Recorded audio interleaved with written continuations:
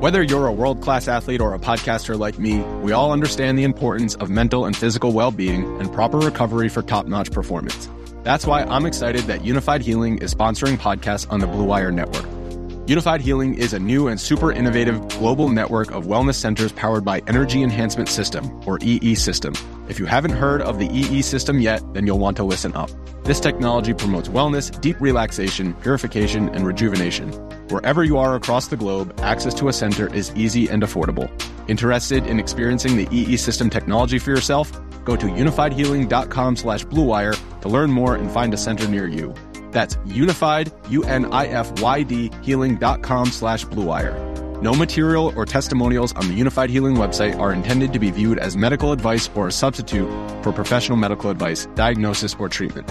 Always seek the advice of your physician or other qualified healthcare provider with any questions you may have regarding a medical condition or treatment and before undertaking a new healthcare regimen, including EE System. Hey, how's it going, everyone? Thank you so much for listening to the Go Long podcast with myself and longtime NFL exec Jim Monos. We wrap up week 4 of the NFL season on this episode, and you can catch the bonus app for Buffalo Bills Talk. We kind of broke that part of the discussion off, and just wanted to let everybody know we are now fueled by Fatty Beer Company. Be sure to head on into Fatty in Orchard Park, Hamburg, Kenmore, Ellicottville, you name it. There are locations throughout Western New York and even Columbus, Ohio. So get on in there, see what kind of beers they have. There is something for everybody, and these beers are from all across the country. Cannot recommend Pulp Daddy enough right now, the IPA, one of the best IPAs going. So thank you so much to Fatty. And as always, be sure to read the morning after column at golongtd.com to see when we will be recording live at one of the Fatty locations. We want our subscribers to come on out, have a beer or two with us. So that is coming up very soon. Also, it's a good time to order the Blood and Guts. Just head on over to my Twitter bio, at Ty Dunn, right there on the pinned tweet. You can get the Blood and Guts 30% off. And a signed book plate. I cannot tell you enough how much fun this book was to report on, to write, traveled around the country, hanging out with all of these tight ends to really see how they save football, the football that we all live, eat, breathe, sleep. It's all right there at the tight end position. And really all these guys, they tell us so much about life too. So I think you're all going to love it. You can take advantage of that deal through October 11th. So be sure just to follow that link. 12 Publishing, our publisher, they are behind this deal. So, hey, check out other books that 12 is putting out as well. And cannot thank all of you enough for listening, reading. Without further ado, here is our week 4 wrap-up podcast.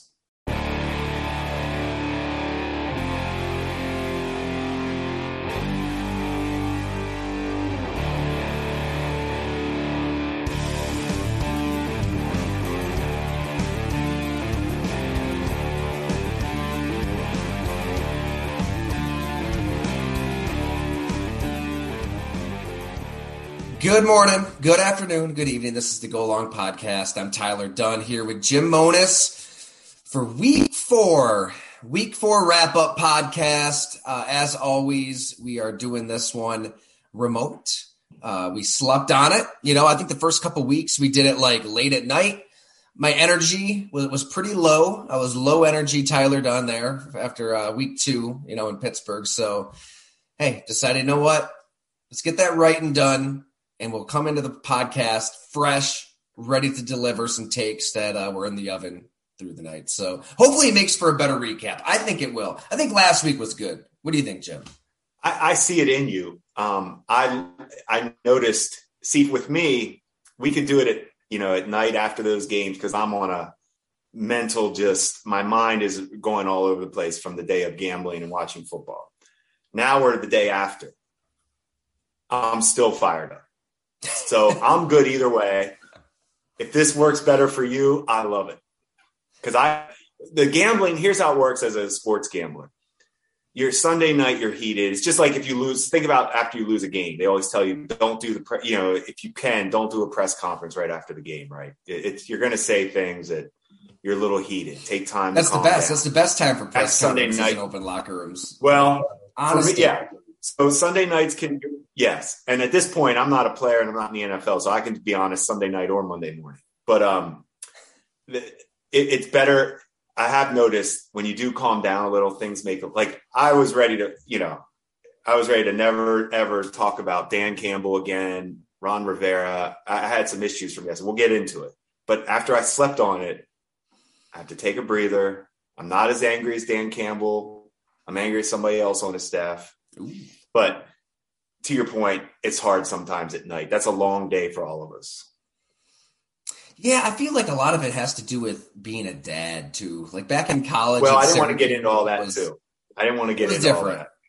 I mean, I worked at the student newspaper, and we'd be there at the Daily Orange till 3, 4 a.m. And it was like you wake up, go to class after a few hours of sleep. Your body just kind of gets used to that schedule. Where now, when you're up at 4 and change in the morning with kids, like if you stay up till 1, 2 a.m., you're probably going to be in rough shape for the rest of the day. Yeah, you're cheating yourself because that happens to me too, where I'm cheating. I feel like the longer I stay up, I'm cheating myself of sleep because you just never know when they're going to wake up. You hope, or you have issues with your dog like we had here in Boston, New York. Tyler, talk about at 4:30 a.m. Oh my God, Jim! That's why I don't have pets. I don't want to hear us talk about football, so I'll keep it short. All right. Yeah. All right.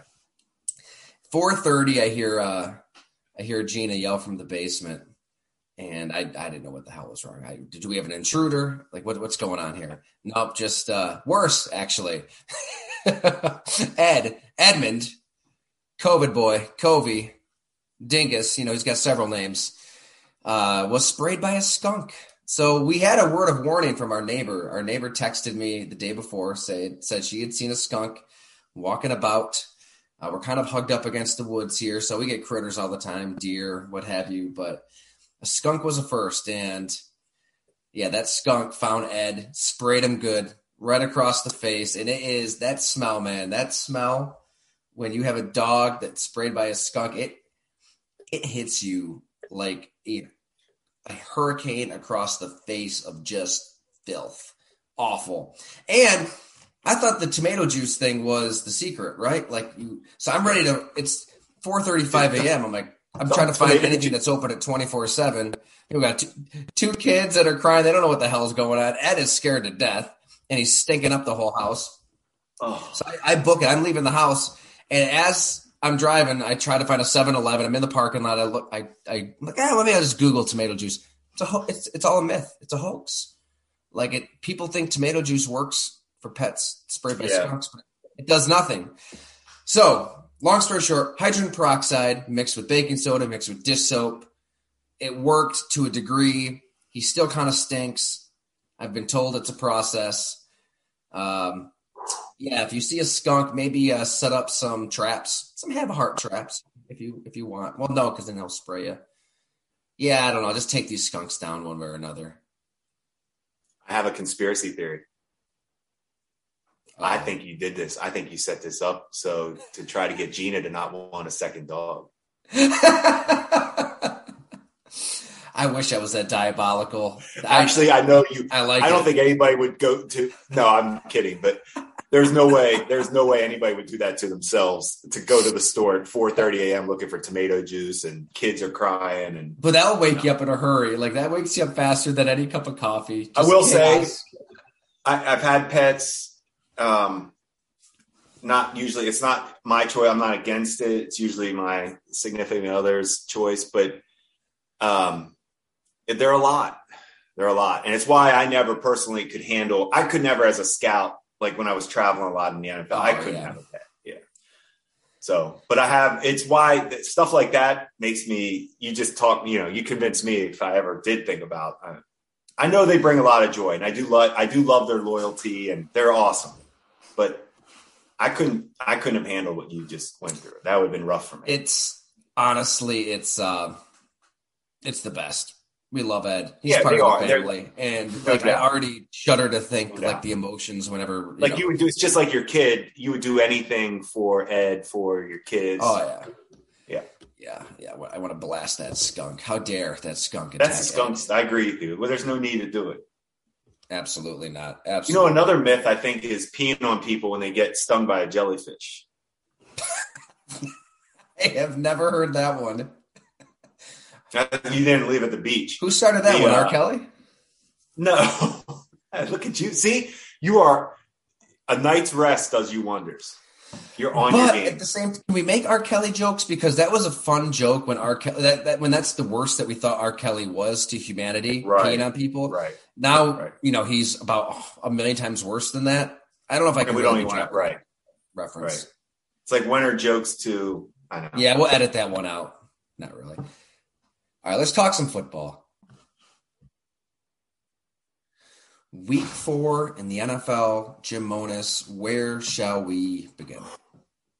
So, Tyler, week 4 used to be when it was a 16-game schedule. We would officially say, I didn't hear a lot about this until I was with the Saints and Sean Payton, but, they talk about 4 quarters of a season, right? 16 games. So after week 4, you kind of just take a breather. Where are we at? It's like, to me, I always compare it to the first quarter of a football game, right? Like that's how they do it. If you're losing, if you're 1-3, okay, we're scared, but it's not over. Let's get a game plan. Let's battle back. 2-2, let's go. We're right where we need to be. 3-1, you're feeling good. Interesting though. I do think after week 4, it's time now to. I think we can get a feel for where this thing might be going, who's concerned, who's not. So that's kind of where I'm at now, thinking about things. I'm curious to hear your thoughts. Yesterday, I thought opened my eyes to some things. I don't know where you want to start, what game, but that Jets-Steeler game. Go ahead. Yeah, you can start. No, I was just going to start there because you made this point last week on how coaches, especially like experienced coaches like Mike Tomlin, operate in quarters. So, we can take coaches at their word at press conferences if you want. Mike Tomlin has been banging the table that Mitchell Trubisky is his starter. The captain. I don't know if his captaincy remains after getting pulled. But, more than words at a podium, what matters is action, is your play. And you made this point, like a quarter into the season, right here is where you would maybe make that move where – you're 1-3. The season's not completely lost. You're going to get T.J. Watt back. It's not all on Trubisky, right? Matt Canada in this offense, stale. I don't know if you caught Juju Smith-Schuster's quote to NBC. They mentioned it on the broadcast. Him saying how he's learned more from Andy Reid in a few months than he learned from the Steelers in a few years offensively. So there might be some bigger problems kind of seeped in to all things Steelers and moving the ball down the field offensively. But they had to do something, right? Trubisky just wasn't cutting it, and you drafted a quarterback in the first round to play him. First round quarterbacks they just don't sit really unless you're so we Jordan talked Love about will take the NFL over in 2023.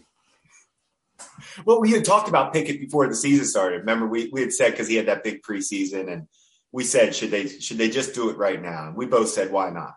Just start him, but. They invested in Trubisky. This was their plan. I'm sure it was. Hey, let's regroup.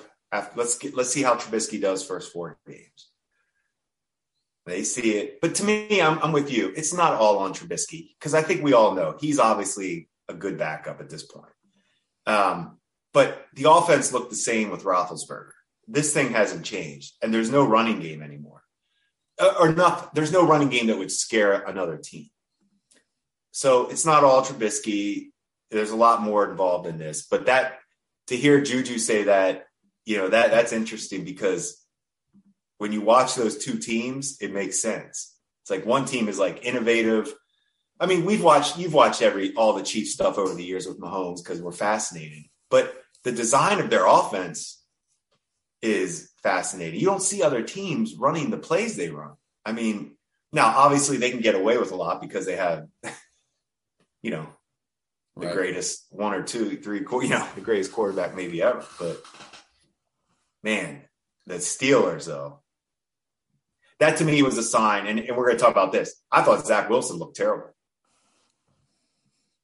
And the Jets just won in Pittsburgh with a second-year quarterback who he's a ways away. I mean, Who looks better to you, Pickett or Wilson? Say it again. Who looks better to you, Pickett or Wilson? That's, you know what? I've got to be fair because I've seen Wilson play more. Yeah. So at this point, I think I might want to roll with Pickett just because I'm kind of I'm almost off with Zach Wilson. And I don't like doing that because quarterbacks take time. So let's give him the whole process. I mean, he's coming off an injury. So I don't want to rush to judgment on Wilson yet because we know that I'm going to do my quotes, the air quote thing, but we know the arm strength and the athleticism, blah, blah, blah. Man, there's more to the position than that. It's about accuracy, quick reads, accuracy. And I still see the chaos in Zach Wilson's game that I saw last year. Now that was just his first game this year against a good defense. So I don't want to write him off yet. Pickett didn't blow me away. Did he blow you away yesterday? Pickett? No. Well, I think, obviously the stat line is damning. It doesn't tell the whole story. It doesn't, like we know. If you actually watched it, it felt like there was but I think you saw the effect you get anytime you put a backup quarterback in. A little more energy, a little more hope in the air, a little louder atmosphere at home. That this is what the fans wanted. I mean, he played college ball at Pitt. He didn't run for a couple touchdowns, so I don't know. I don't know if he's good. I don't know if he's bad. I just know they had to do this. We don't need to know yet. That's not up for anybody to know yet because we didn't know on Josh Allen for the first 2 years. So yeah, that's why you really do have to be patient. And, we're in but I think what makes it hard with Josh Allen, it was, hey, you saw enough that there's something there and you kept building and the consistency finally happened. Where with Wilson and Pickett, you're going to want to see some signs, like, okay, hey, we've seen enough that we know we can keep building this guy. And I think that's what happens with a guy like Trubisky where, hey, it's almost like we've seen this enough now, like in Chicago and here, there's one common theme. He's not going to light people up. That's just not, but once again, don't want to blame all Trubisky because this offense has looked like this now for 3 years. I think that in the bigger point here, and maybe I should write about this too. It's probably worth a trip to Pittsburgh.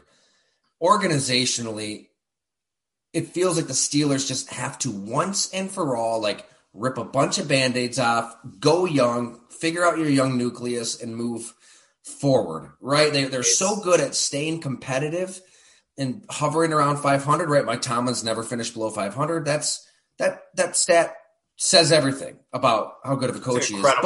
Incredible stat. But you can't be afraid of taking a step back to take a step forward. I mean, the Bills. 100% agree. Like you lived that world and trying to make that decision. We had talked. I mean, yes, you can talk about it, and you have to organizationally be on the same page to do that, and that's hard for a Super Bowl champion like Mike Tomlin and the whole organization to realize. Does Tomlin have that kind of energy? I mean, here's the other hard part for Tomlin. That defense is legit, and that's his baby. And they have some of the best players in the NFL on that side of the ball. You've done you've done stories on all of them. Like they are that worthy. They're worthy of that. They're that special a player. So as a coach and a GM, you're sitting there looking at the defense saying, we have a Super Bowl caliber defense with a bottom 5 offense. I mean, there's no other way to say it. Why the defense didn't look good though. But they're sack. Not now. No TJ Watt. No Watt. Does that make that big of a difference too? There's a lot of issues in Pittsburgh, and to your point, maybe that's the route they should have discussed a little bit more instead of thinking Trubisky and Pickett can get this thing fixed this year. I think if I'm Watt and Minka Fitzpatrick and Cam Hayward, I'd be looking around like, we don't want to waste years here. What's the plan? At the same time, I think they're going to look back at whatever it was, October 2nd, and say, all right, biting the bullet on that day and just rolling with Pickett is what we had to do. You had to do. Forward. Otherwise, what are you trying to do? Exactly.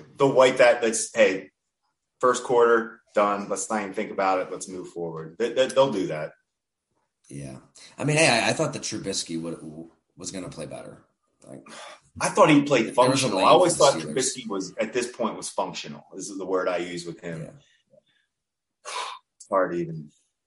But what about what I do like about Pickett is he's giving these big receivers a shot. Like, even the first throw of his career, that shouldn't have been a pick. Obviously, Claypool, it's in his hands. Like, he could have made it up that there. play. When you've got talented dudes out there that are 6'5". Claypool didn't judge that right. He wasn't able to. He didn't track that correct. Like, he wasn't able to use his length to his advantage on that. I agree with you. He could have made that play. And once again, we talked about this last week where Trubisky does not give guys chances. He throws the ball out of bounds. Like, everything is toward the sideline. Very little in the middle of the field. Always. So, Pickett. And it's going to give the team, like, it does give the team a shot of life. I mean, okay, hey, we know that the front office, the head coach backed this quarterback. That we took him in the first round. Let's get behind him. Now, on the defensive side, as professionals, you try to raise your game even more because, you have a rookie. And, hey, we know we need to cause turnovers. We need to, whatever it takes at this point to get this thing right. But it's going to be hard. The AFC, we talked about it so much, but I'm sorry, we're sitting here talking about Trubisky, Pickett, Zach Wilson. This is bottom barrel. This is bottom barrel in the AFC quarterback. Because there is high level underdogs. QB play. To your point, 14-point underdogs against Josh Allen's Buffalo Bills Sunday. 14-point underdogs for a Pittsburgh Steelers team. As we're talking, I'm locking that in before that thing goes down because that's a magic number. I'll take 14 with just about anybody. I just can't see. God, would they really hit rock bottom to that degree? I know it's on the road. They just beat Buffalo last year. Yeah, I was going to say that, but that was with T.J. Watt on the field too. Is Watt coming back? I don't think so. Right? You never know with the Watts, but that's a pretty serious injury. We may spend a little too much time on that, but I felt like I wanted to address that Steeler team. I know right now as an organization, as a Pittsburgh proud organization, to lose to the Jets at home on a game that the Jets really didn't. I mean, they weren't that great. To lose that game, that's an eye opener in the building. Like, whoa, where like to use, how have we fallen? We're 14-point underdogs against a team we just beat last year. So, man, now you got me thinking.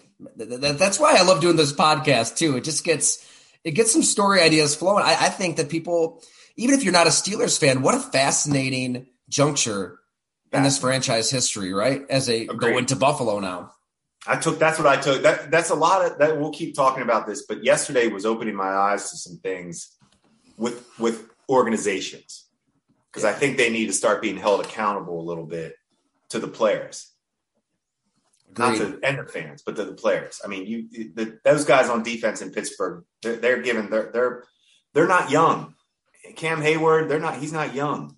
I know. No, Fitzpatrick and T.J. Watt are still young, but those guys want to win now. Should we just talk about the Steelers for a couple hours? Is that what everybody wants out there? Well, I tell you, we've done a good job of – last year I felt like – or the first year we did Mahomes and Aaron Rodgers to death. Now we're doing the Steelers and – let's do the Detroit Lions. Let's talk about those Detroit Lions.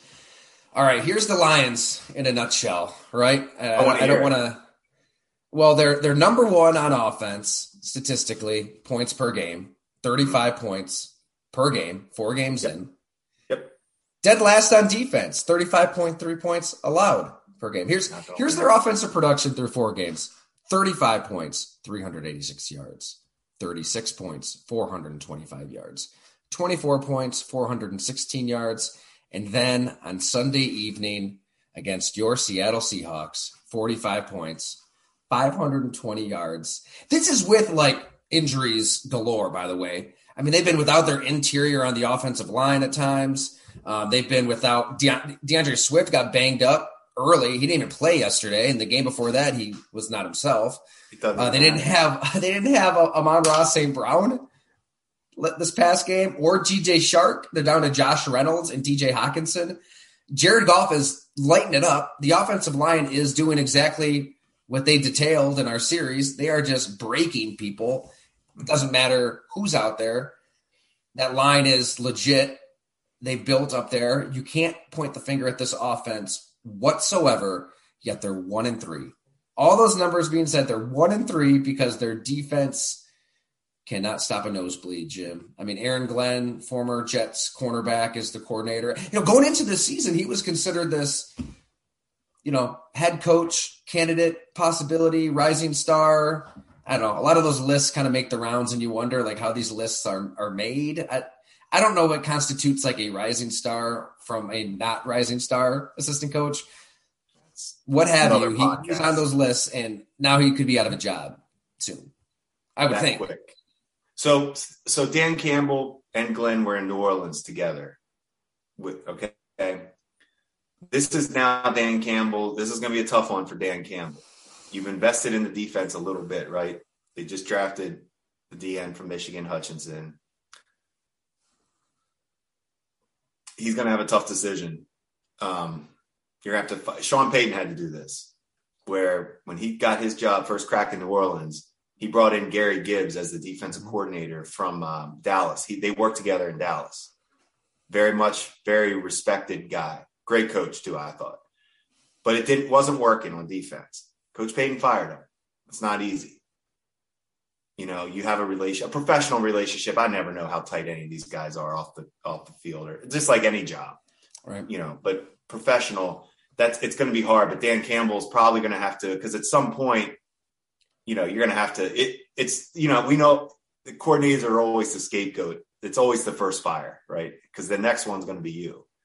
So whenever you want to do your Aaron Glenn, be careful because the next one's going to be looked at you. But they're 1-3, and I still don't believe that they can win or get to a championship or with Jared Goff. I don't see that.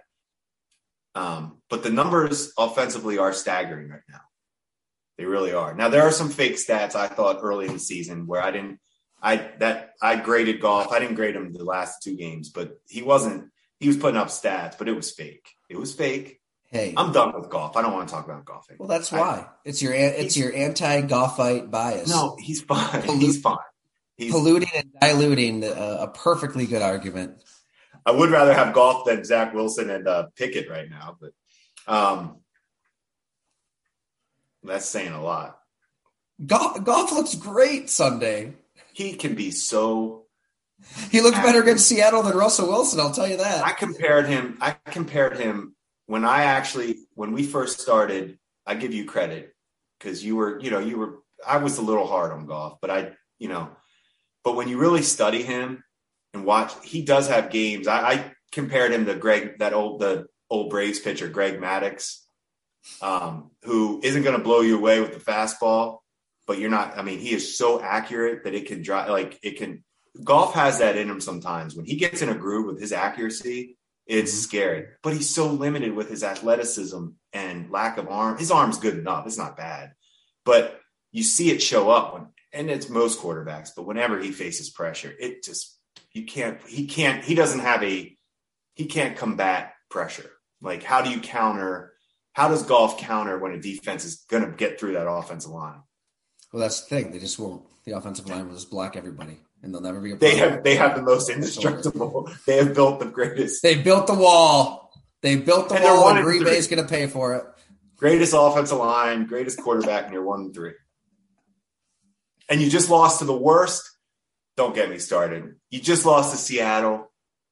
And the reason I'm really upset is because I had that as a last leg of a money line parlay. Detroit just needed to beat Seattle for me to hit that parlay. Not that anybody cares about that, but that's why I'm a little angry. But Seattle is bad on offense.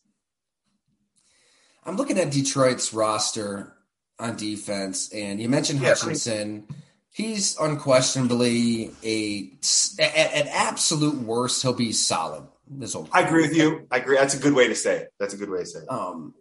Beyond him, I mean, Charles Harris considered a semi-revelation last year. No, is that the Charles Harris from Missouri? Right. No, he can't play. We weren't big fans of him coming out of the draft. He's not the answer. That's what I was gonna say. It struck me as a guy where he's got 1 sack this year. He had 7.5 last year, but he bounced around Miami to Atlanta before that. If a guy's in the league 5 years, probably have a good idea of what he is as a player. Maybe Agreed. he was a little overvalued as like the team's preeminent edge rusher. Like if that's who you're relying on to get pressure, not a good thing. Same thing on the back end, right? I mean, Mike Hughes was a bust in Minnesota. He didn't exactly have much support from his head coach, obviously, but it's he a wasn't patchwork very good. defense. I agree with you. I'm really studying. It's a patchwork defense. You're right. Jeff Okudah's played pretty well. I like him. Okay. So I was just thinking. I was looking at this. So really, I don't know. Maybe so. They brought Brockers in. They had familiarity with Brockers. He's on the tail end. Charles Harris, no. The D line's not good. Linebackers, Anzalone, they brought him in because they were familiar with him from New Orleans. He's a high effort player, but he's not overly talented. No, the secondary is patchwork. They have issues on that defense side. It's not all the coordinator's fault. That's the thing. It's not all on Aaron Glenn. Somebody will be held accountable. But this is, for better and worse, I mean, to change the Detroit Lions, they needed to change the way, this is what players told me when I was out there, how you think in the fourth quarter when things are falling apart and everything's going wrong. How do you just remove that gloom, remove that doom? Well, the way that they've kind of removed that gloom and doom is just by getting rid of a lot of players. I mean, team that they inherited, Dan Campbell came right out and said, we're not afraid to play rookies. We want to play rookies. They were the youngest team in the NFL last year. Depending on what you look at, they were either the first or the second youngest team this year. So you've got first and second year players everywhere, unproven, but they're blank slates. And they wanted that blank slate. Psychologically, they value just, this is how we're going to build it. This is what we want you to believe in. There's a lot of good that comes with that. An offense that is lighting it up and an offensive line that is just the embodiment of every Dan Campbell press conference. The bad is you just don't have a lot of talent on defense. Really, there's just not many good players. The coordinator's not going to change that, but they're going to have to do something if it keeps up, and then you just keep getting high picks and you hope these guys develop. Think about this headache, though, that you have right now if you're the GM, Brad Holmes in Detroit. You've built some things, right? Offense right now looks good. But is the quarterback good enough? Yeah. So you're sitting there. Well, of course. We're sitting here banging. This is where Super Bowl quarterback. This is where study the stats comes into play, though. Your defense stinks. Okay, so you have to address that as the GM. The defense is not good. The quarterback, you could say what you want about these stats. Is he the guy that can get you to where you want to go? Now, they know that more than we will, obviously. Is he getting done what they want to get done? And the points look good, but is it real? Are these stats real? Is the scoring real? Is Jared Goff real? And that's the first question you have to ask if you're Brad Holmes, because number one question. Because look, your defense is going to need to be completely retooled, reworked. But to retool it to fix the defense and stick with Goff. That's what I'm saying. Yeah, or exactly. What they could do is, depending on their draft pick and their options at quarterback, obviously every team desires to be in that position like that Philly's in right now, where you've got a quarterback on a rookie deal, and then you can just go Jacksonville, spend money on all these other players. That's probably where Detroit wants to get to rebuild their defenses. Somehow get out of that Goff contract at some point, have a rookie quarterback, and then go buy a bunch of players on defense. I mean, but would that run counter to what you're building in the sense too? Like you better know what you're bringing in. I don't know what they're going to do. I guess I'm just thinking out loud. Like their offense is plenty good with Jared Goff right now. They are scoring more points than anybody in the NFL. Is it though? Is it? Because a lot of those points came when they were getting blown out early in the season. There, you know what I'm saying? They need to really decide on the quarterback. Yeah, and then they can, and then that will determine the rest of their plan. I can't remember how his contract is structured, but very soon they can get out of it. And I think barring a miracle, right, barring a total renaissance, they're going to get out of that contract at their first opportunity if the hit's not overwhelming, I would think. and then they'll be okay. Yeah, they'll figure that out. But then if you can get cheap at that position, it's going to open up a lot of possibilities. I felt like when Anthony Lynn left Detroit, I felt like there was blame placed on him a little bit and the quarterback. I felt like Detroit was setting it up that Goff was, stopgap. He's going to get us through to our next guy. I felt like they didn't really believe that he was the guy. I don't know at this point. I mean, they need to really, like I keep saying, but that's going to be their number one thing are they going to commit to him and then build a defense? I know my answer. I don't think he's the guy. Yeah, I still think that they draft a quarterback next year somehow.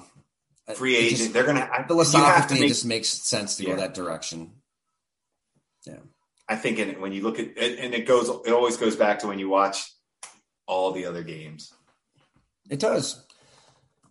But I do think that there's still a lot you can take from the offense's start. I mean, when you're moving the ball at will, despite all these injuries, I think that does say more about what they're building on offense than it does about the quarterback play. I do think other quarterbacks could be in this situation because the situation around Jared Goff, even with the injuries, is pretty good because that line is the best in football, and that you can play off that running game. Like I picture if Daniel Jones was in Detroit, I don't think they're putting up these numbers to give you to back your point up with like Goff. I think Goff is getting done. They're maxing Goff out. So I just looked it up on Spot Track.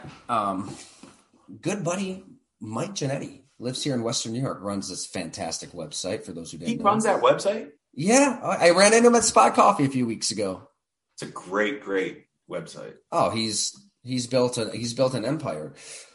And I want to looking up his Twitter here just so people can follow him. So he is. You're a football fan. It's just at Spot Track. Yeah, Mike Giannetti. So he notes on Jared Goff's contract. They do have an out after this season with just a $10 million dead cap,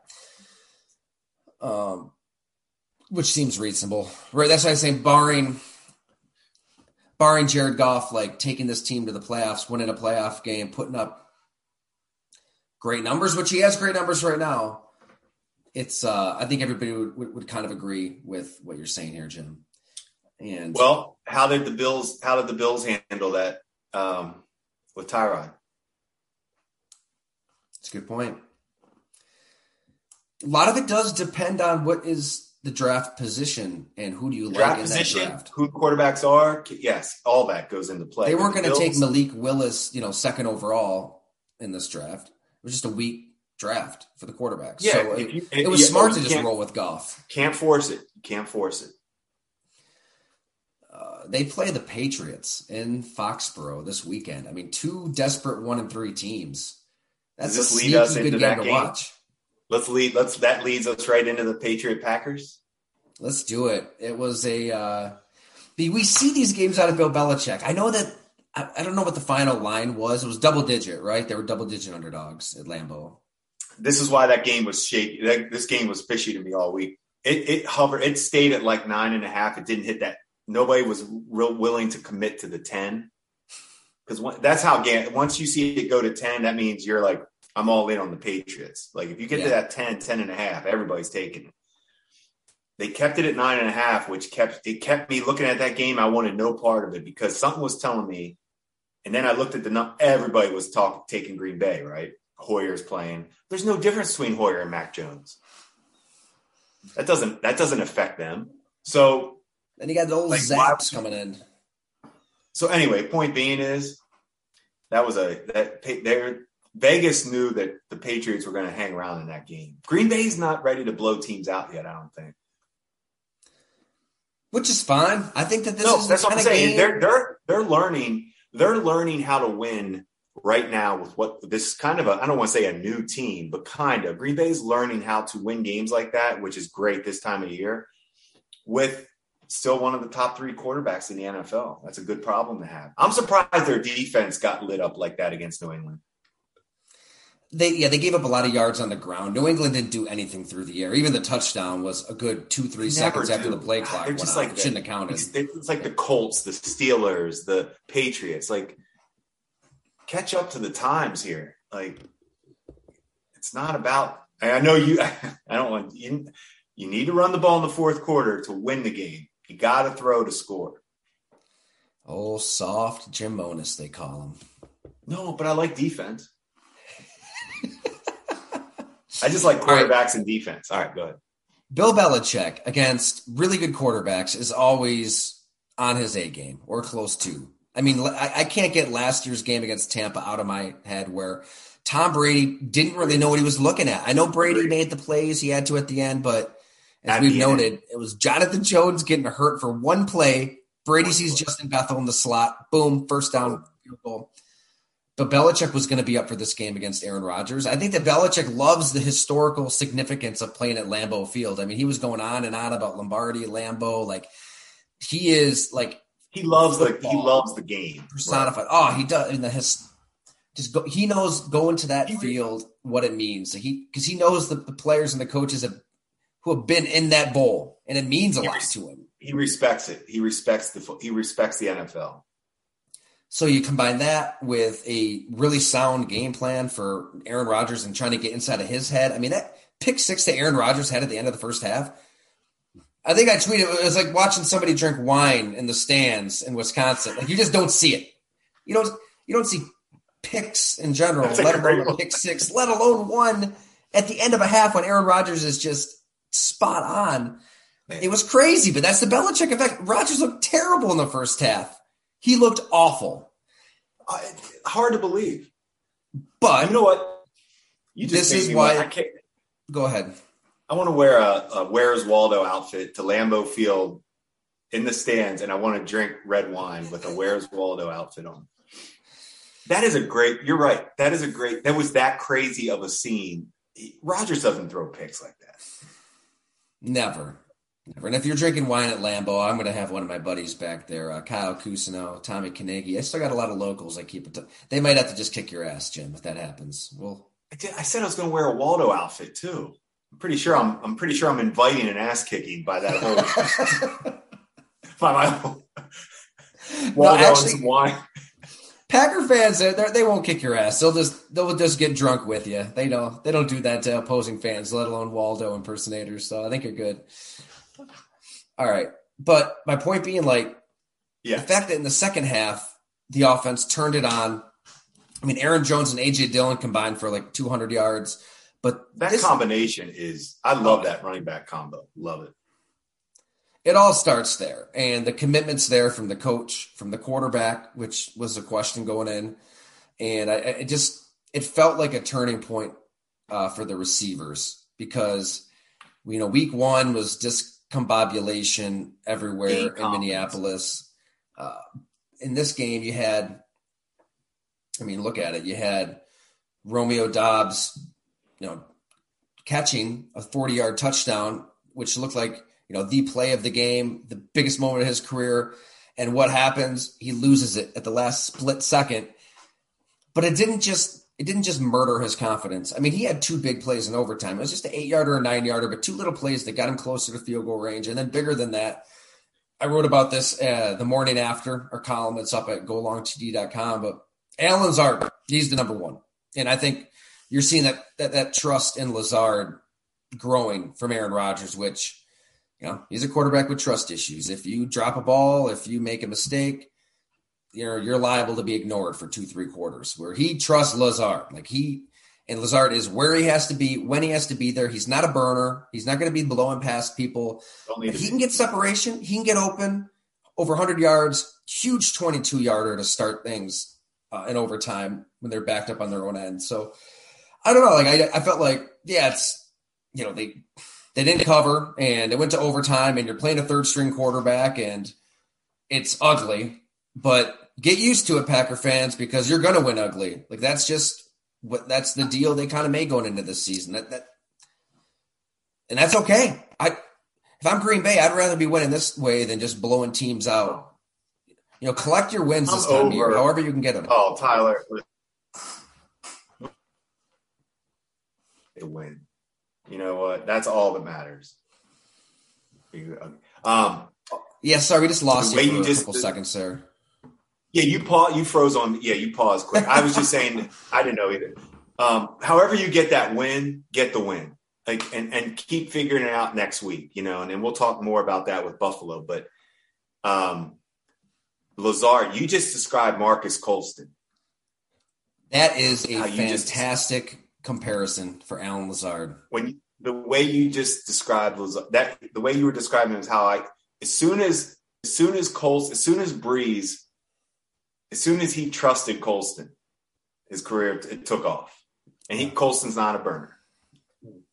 So that was such a great point, Jim. Keep talking because I got to tweet that out. That was a great point by you just now. Go ahead. I'm going to keep talking then. Yeah, you keep talking. Keep making great points. Well, let's go back. You just said too. Get out the fact that you're not going to blow teams out anymore. And in the gambling world, we always have that saying: "Good teams win, great teams cover." Maybe Green Bay at one point was a great team. When you're the number one seed, you're a damn good team.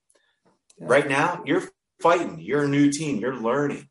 I was thinking about watching yesterday with Rodgers and Devontae Adams, like how I'm sitting there looking at that Raiders game yesterday and thinking, man, how did they not want to at least try one more time? I always think about that with like Kyrie Irving and LeBron. Like, why wouldn't you guys just want to stay together? I mean, it's tough but yeah, they have their reasons and they're both figuring it out, you know, in their new places. But I'm kind of impressed with Green Bay winning that game and not falling apart and not getting nervous I think that's a good win for not. I'm just anytime you can find ways to win that you're not used to or not accustomed to, that shows a sign of a well-coached team that believes in each other. And Green Bay's doing they're intriguing. They're still intriguing. If these young guys keep taking steps, like you're saying, and if you can just rely on those two running backs to keep fighting and getting you through the tough, you know, as these guys grow together on the outside. I wish Sammy would have stayed healthy, Sammy Watkins, just to see if he would have helped. But that's the story of his career. But yeah, he's always back. He might come back at the best time because it's not like. Good point. He does come back. I know. You're right. We might be talking about. I wonder in like 5 years if we're going to be like this. Sammy Watkins could give them a little boost this year. He was great at Clemson. I feel like, man, he was so good at Clemson. Yeah, it's just this is a weird place to be for the Packers, but Aaron Rodgers is a above average quarterback right now. When you look at all the quarterback play a quarter into the season, he's been above average. That's not a slight. That is the way the team is built to win. You play off of your defense. You play off of your run game. He doesn't need to make the crazy plays average. In his game. There you go. He's playing above average when we're used to special Mahomes and Josh Allen every game. And look at it, case in point, like the two plays that stood out more than any plays from week 4. Josh Allen late against Baltimore. He's dead to rights. He somehow escapes. He rolls left and twists his torso around and gun it to a dude that's covered tight along the sideline. And you think that's crazy. Then you see what Patrick Mahomes did down in Tampa. I mean, I don't even need to reference. Everybody knows. I mean, when you freeze the frame, there's one point where Mahomes is just like, it looks like he's dead to rights, and the player that he throws to is just in the middle of a cluster, of players, and somebody gets right up to that line and just bops it over. How? But Aaron Rodgers isn't going to make those plays anymore. Physically, I mean, you can't at his age. But if he can make that throw that they need late in the game, when they keep the game close, there's going to be a lot of close games. I think that's hey, I mean, Peyton Manning wasn't Peyton Manning by the end, and they still won a Super Bowl. I don't think Rodgers is that bad. He's not that broken down. 2015 Peyton Manning. No. Not Rodgers even close. No. I'm just saying that there's... That's a good comparison. That's good, though. Yeah, I see what you're saying. It's not Drew Brees. Yeah, Drew Brees was a turnover away from being in the NFC Championship game this last year. Right? He was not the same Brees. No. It's probably the more comparison there. Oh, you want to lead to my next? You keep leading to the next thing because you're going to take me to another. The Saints. We got to talk about the Saints. I think you know what? Just roll with Andy Dalton, please. He's had a better career than Jameis Winston. He's more reliable than Winston. You can't win with Jameis Winston. I'm sorry. You're never going to win with Jameis Winston. The injuries. It's just too roller coastery, and there's just too much. Too much in general with him. I'm not saying he can't throw the football. Yes, Jameis Winston can throw the football. More to it than that. Well, I mean, I think the point is almost the same as what you see in Green Bay. I mean, the Saints have a Super Bowl caliber defense. I feel bad for their defense watching games sometimes. I mean, if they're not, they're right up there. Demario Davis, why do we not talk about him as one of the best linebackers? He's unbelievable. And Tyler, he's been that way for a long time. And the Saints, and the one common thing you see on their defense, we always talk about junkyard dogs. That's all you want when you're scouting players. Just JYD, nasty guys, all across the board, especially on defense. They have it. Their secondary is nasty. Like linebackers, nasty. D-line, nasty. They are tough every position. Like punch you in the mouth, tough physical players. I think they are Super Bowl caliber defense. You sent me that text yesterday. I thought it was dead on. You almost feel bad for it. And what I texted you back almost felt a little bit like our 2014 Buffalo Bill defense. Yeah. Yeah. Where I knew we had a Super Bowl caliber defense. We did. You shut down Aaron Rodgers. You shut down Peyton Manning when Manning was still really good. Yes, we had it. We had that defense. Mario, Darius, Kyle Williams, Jerry Hughes, that T-line. Secondary. Yeah. Gilmore. Name it. Aaron Williams.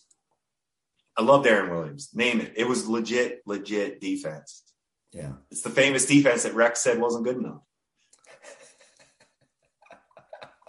Anyway.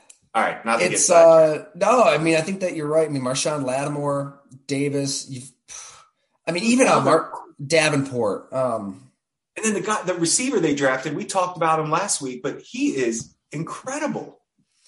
They are like their offensive line, rock solid. I mean, they're a quarterback away. It's the same thing we keep talking about. Every team, you can have all these great players. But they, at least in the short term, you're right. This is coming from a very I'm on record as being very pro Jameis. But the turnovers, like with that defense, you can't risk it. You could get by. You could win some games. You could make the playoffs with Andy Dalton as your quarterback.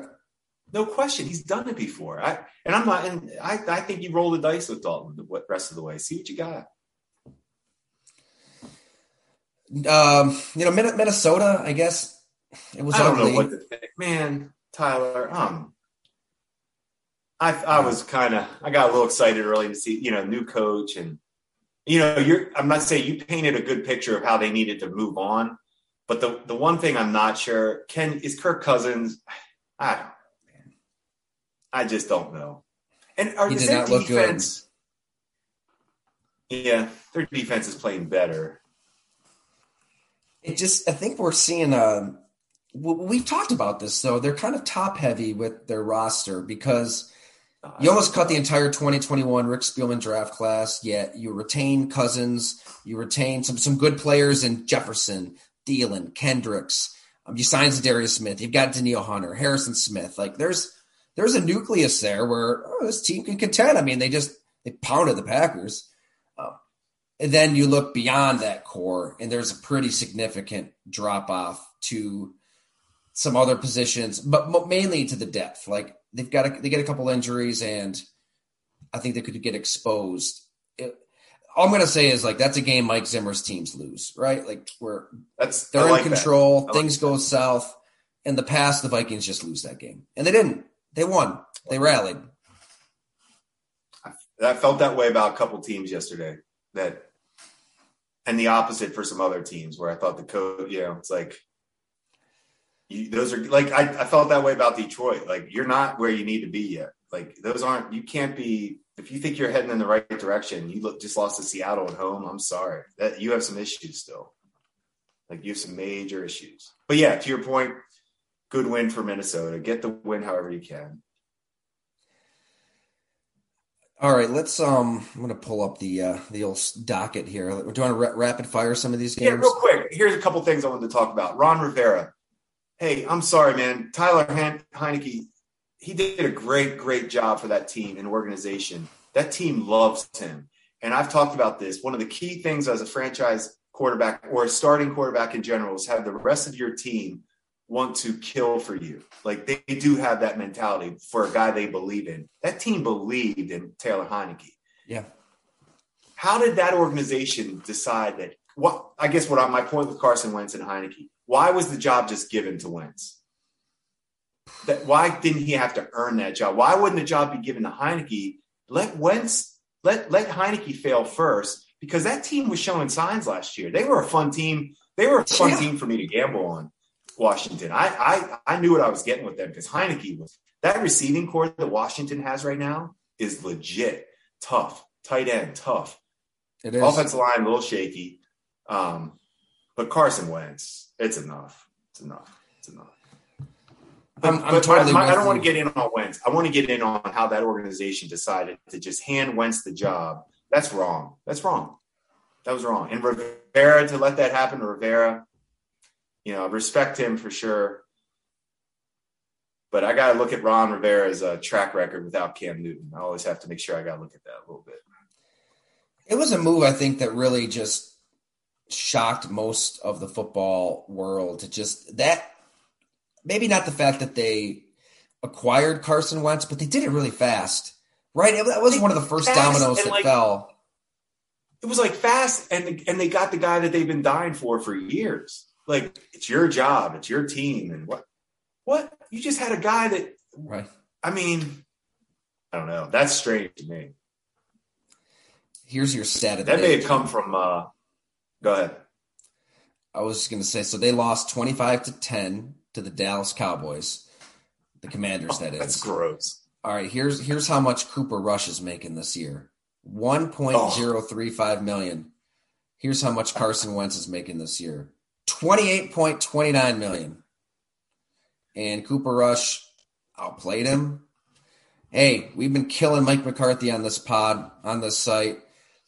We've seen his Packer teams go into the tank whenever Aaron Rodgers goes down.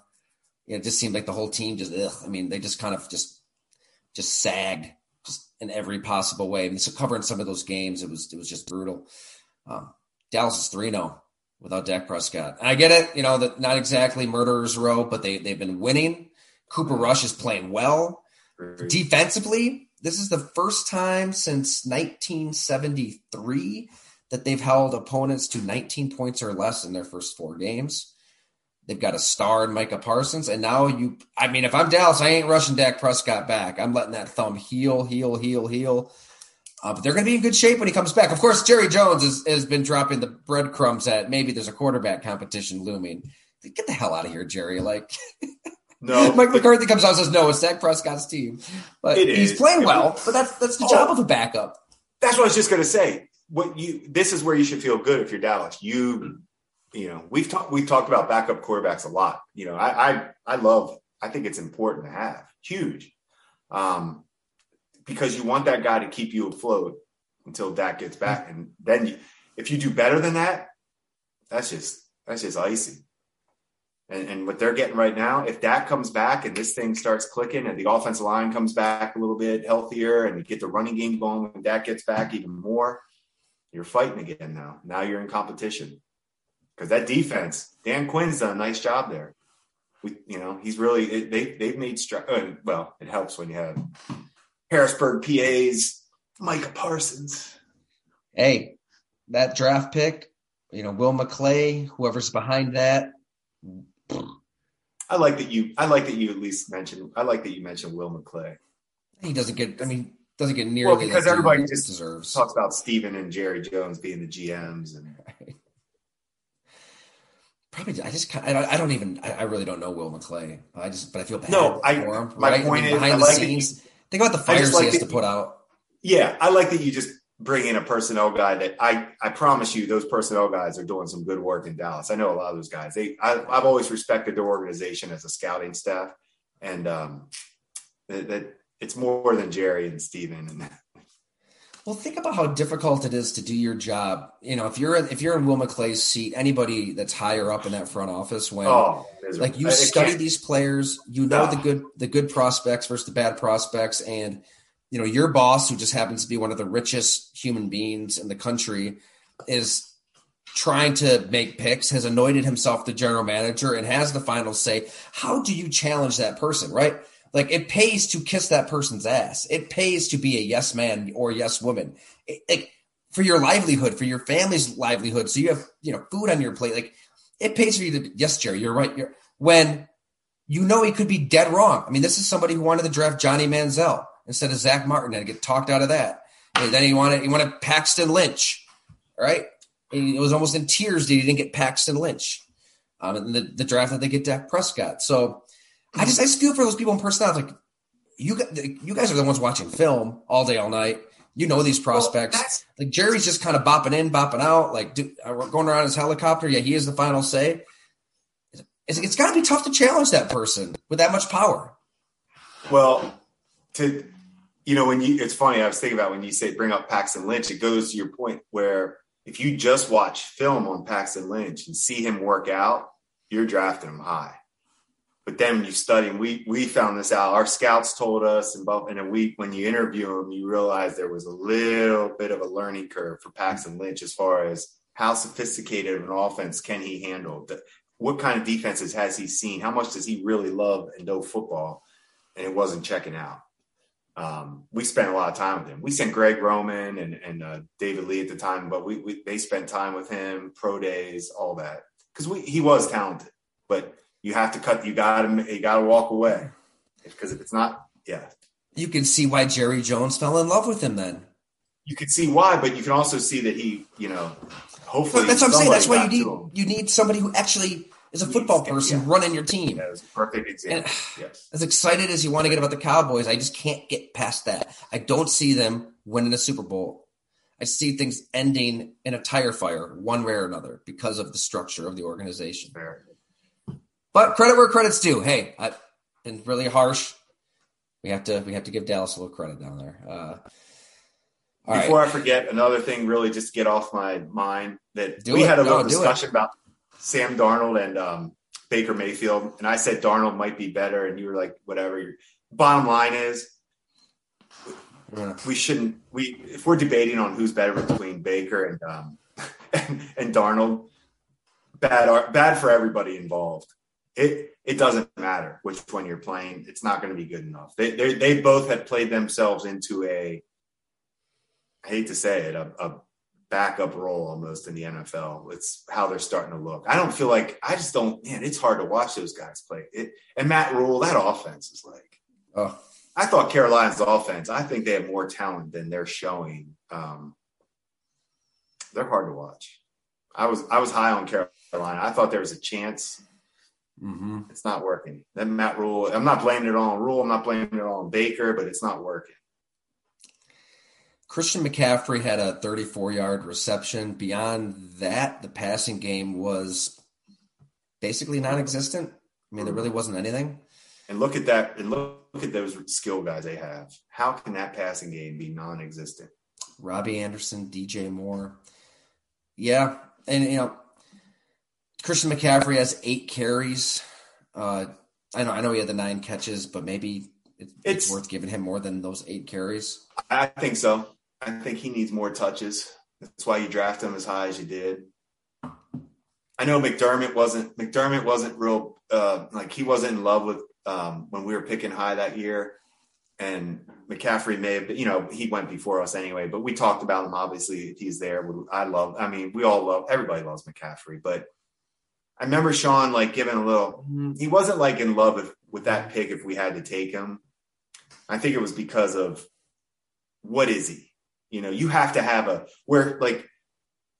vision for him. To draft him, you better have the vision for him, because he's never going to be your every down. You're not going to pound him 25 times a game. I don't know if anybody does that in the NFL anymore anyway. But I picture Sean Payton, with Christian McCaffrey, and Drew Brees, it'd be unbelievable what the stats he probably have. almost like Kamara. They know how to use certain guys. I don't know if they know how to, I just don't know if they have a plan for McCaffrey right now. You don't trust Ben McAdoo to figure that out? Oh, well, that's a good one. Yeah. I don't see things turning around in Carolina. And yeah, Baker Mayfield hasn't been great, but you watch their offense and Dan Orlovsky pointed this out. He's just simple things that I wouldn't know. The way the players are aligned, in the backfield, are complete tells to what they're going to do. Yeah, I heard him talking about that. It just seems very simplistic and it does. It seems like a high school thing. Yeah. Yeah. All right. How about let's see. We didn't touch on get to the Bills Bucks. quick on another. Oh yeah, let's do Bills. Yeah. No. We'll catch up on there on a separate app real quick. But yeah, Chiefs Bucks 41-31. Mahomes had the crazy play. Tampa just threw pretty much every down. I'm not. All year. I've been skeptical in Tampa all year. I do. I mean, I'm not saying they're not. When I say skeptical, I'm saying, are they really good enough to win a Super Bowl? I don't know. It's a lot to ask of Brady. There was a couple times last night when I was like, I wonder if Brady just wants to be done. If he's starting to think maybe not. I don't know. I just can't. Every time I watch him, I just can't understand how he's still doing it. When he gets hit. At what cost? We'll never know. At what cost? Family-wise. God. Something's up there, but I'm shocked that their defense was this bad last night. The Chiefs look, at the end of the day, this is a long season.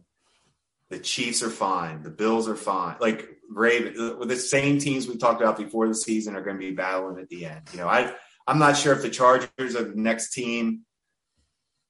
Do the Bengals. I'm trying to think who's going to crack the Bills Chiefs kind of.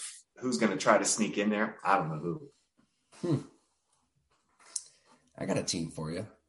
Can't wait. My Cincinnati Bengals. They're figuring it out, Jim. Little slow start. We didn't talk about that Thursday night game. All right, let's do this then. How about we instead? We didn't touch on some of the games here, but that's fine. All right, there's the game itself, and then there's the game within the game that probably isn't even talked about enough when it comes to concussions and how they're dealt with. The game itself, I mean, Cincinnati at home against an injured Miami team. Burrow looked like Burrow. T. Higgins, is legit him. Number one in his own right. They're loaded on offense. We don't have to. Right? They're loaded on offense. Their defense should be, their defense will figure things out. Yes, I'm with you on the Bengals as being one of those teams. Yeah. I love their defense. Even when they lost to the Steelers, their defense looked oh, yeah, their defense. No, I think they're one of those teams that they'll figure it out. It's a long year. I just think it's that hard to crack. I still think it's going to be hard to crack those guys. But yes, if you have Burrow, if you have Herbert, you have put yourself into that ability to compete with Buffalo and KC. But the big news: another back injury for Tua Tagovailoa, Jim. Those tricky backs. Oh, I don't even want to laugh. I shouldn't joke around. It was so. That was a great line because you're right. It's hard to believe that they tried to pass that off. And I hate. The last thing I want to do is play Twitter doctor because I know. I saw the play against Buffalo too. It looks like his head hits the turf. He gets up. He wobbles around it. It sure looks like this guy suffered some head trauma. But if we're going to take, unless Mike McDaniel just blatantly lying to everybody. Too much unknown for us we just don't know. But my takeaway is this, though. You've got an NFL and an NFLPA joint investigation, right? So the union, they're looking out for the players' best interests, should be, and that independent, neurologist, the UNC has already been whacked. I'll just say this when it comes to all things NFL, PA, NFL, at the end of the day, the bottom line is the bottom line, right? Like at the end of the day, I think that both sides know concussions are bad for football and the branding of football. And I sure as hell hope that the NFLPA is going to do everything in their power to look out for players that aren't going to look out for themselves, because these guys want to stay on the field. Like there's too much on the line. There's too much money. Guys don't want to lose their jobs. You've lived in that world. But when this went down Thursday night, Ryan Leaf, friend of the program here, we've had him on, or I had a conversation with him. We put it on the podcast feed, and it was chilling to hear Ryan Leaf talk about concussions and the effects it does or has on you when you're done playing. I mean, he went through depression, addiction, so much that's well documented, and it's an ongoing battle. But the NFLPA had a tweet out. This is the NFLPA's account. They said, player health and safety is at the core of the union's mission. Our concern tonight is for Tua, and we hope for a full and speedy recovery. Our investigation into the potential protocol violation is ongoing. So Ryan quote tweets this, earmuffs for the kids out there. In all caps, he says, the fuck it is. Stop pushing out your and the NFL's propaganda. You are just as complicit in what happened. How do you look at yourselves in the mirror? So this obviously elicited quite a bit of reaction. Like, I think, if you're just a general fan, consumer of the sport, it's like, of course the union's looking after the players. Like, and of course they're battling, duking it out with the league at every turn, like any corporation, any union. Well, it's different when it comes to concussions. It is different, Jim, because my brain right away went to 2016, sitting down with Chris Borland. I think it was the first story I wrote at Bleacher Report after they hired me as a features writer. It was a year after he stepped away from football, shocked the world. I mean, one of the most promising young linebackers is just quitting football because of concussion concerns. So the story is like how he's kind of moving on in life, his thoughts about the future of the NFL. And he made this point, and I heard from the NFLPA after I wrote this. Borland said that in 2012, so this is a full year before League of Denial comes out, the documentary and the book, which that's really what changed the way everybody looks at concussions and made us take it more seriously.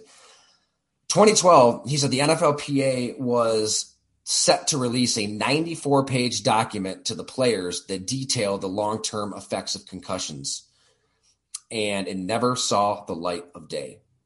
Quote, it was too damning, Borland said. It revealed too much. The whole intent was to inform players, and players don't see it. I don't know, it was a few days after this, I heard from somebody with the NFLPA, and I tried to reach out to the Players Association, and I never heard back. But they said, they were kind of fishing. Where'd you hear this? Like, it's totally false. So they said it was false. But kind of trying to figure out, like, where did this come from? At the same time. It doesn't seem like something he would make up. My point, be skeptical. Yeah. Concussions, NFL, I don't care how many documentaries come out, how many Will Smith movies come out. Like, we should be like, because this is the one thing that can still threaten the brand and threaten the shield. Almost the only thing. Totally. I mean, look at everything that they've gone through. They've gone through, Adrian Peterson beating his kid, Ray Rice beating his all this stuff. Moving on. We'll keep the train. Right. It's just a freight train. It just keeps going. Freight train. One thing. Exactly. Because that scene of Tua, his fingers in his arms locking up, and he gets taken out on a stretcher. How many moms out there want their kids to play when they see that? No, and the reactions from former players the next day on the, I saw like Rob Ninkovich tearing up, and those guys, it's frightening. They know how scary that is. And then to think that it could have been misdiagnosed or there was something going on, that's the parts I just, like we said, we don't know enough medically. How do you misdiagnose? What was the protocol? What was done? So scary. But there's just no way to see him go through that after a couple days, from Sunday to Thursday, knowing that he probably hadn't even recovered from Sunday. Right. That's So anyway, scary. Right. You hope that the Dolphins didn't, I hope so, because I do like convince an independent neurologist to make a that. So Tua will be interviewed, Mike McDaniel. It could get messy fast, but on the field, it's a shame. I thought Tua was playing really well. Was. Oh, and I back you up on your. I know you put that one little thing on that one throw that he made. Yeah, dropped it right. That would have been I give him 2 points on that one. Right. I know you were. That was a hell of a throw. A lot of he clutter. Dropped that. Clutter dropped it right over a guy and he couldn't have gone it anywhere else. Now you can maybe argue if he should or shouldn't have thrown the ball into that much coverage, but hell of a throw. Yeah, it was a pretty innocuous, it wasn't even analysis, just saying, Tua was playing really damn well before. Holy cow, he's a content machine, man. It doesn't matter what you say about Tua, good or bad. They want to just I can't get over him. I kept saying just lower your expectations. He's good. He's good. He's a good quarterback. All right, that's going to do it for this wrap up. Check out the extra abbreviated podcast in your feed for a little Bills talk. Thank you so much for listening, everyone.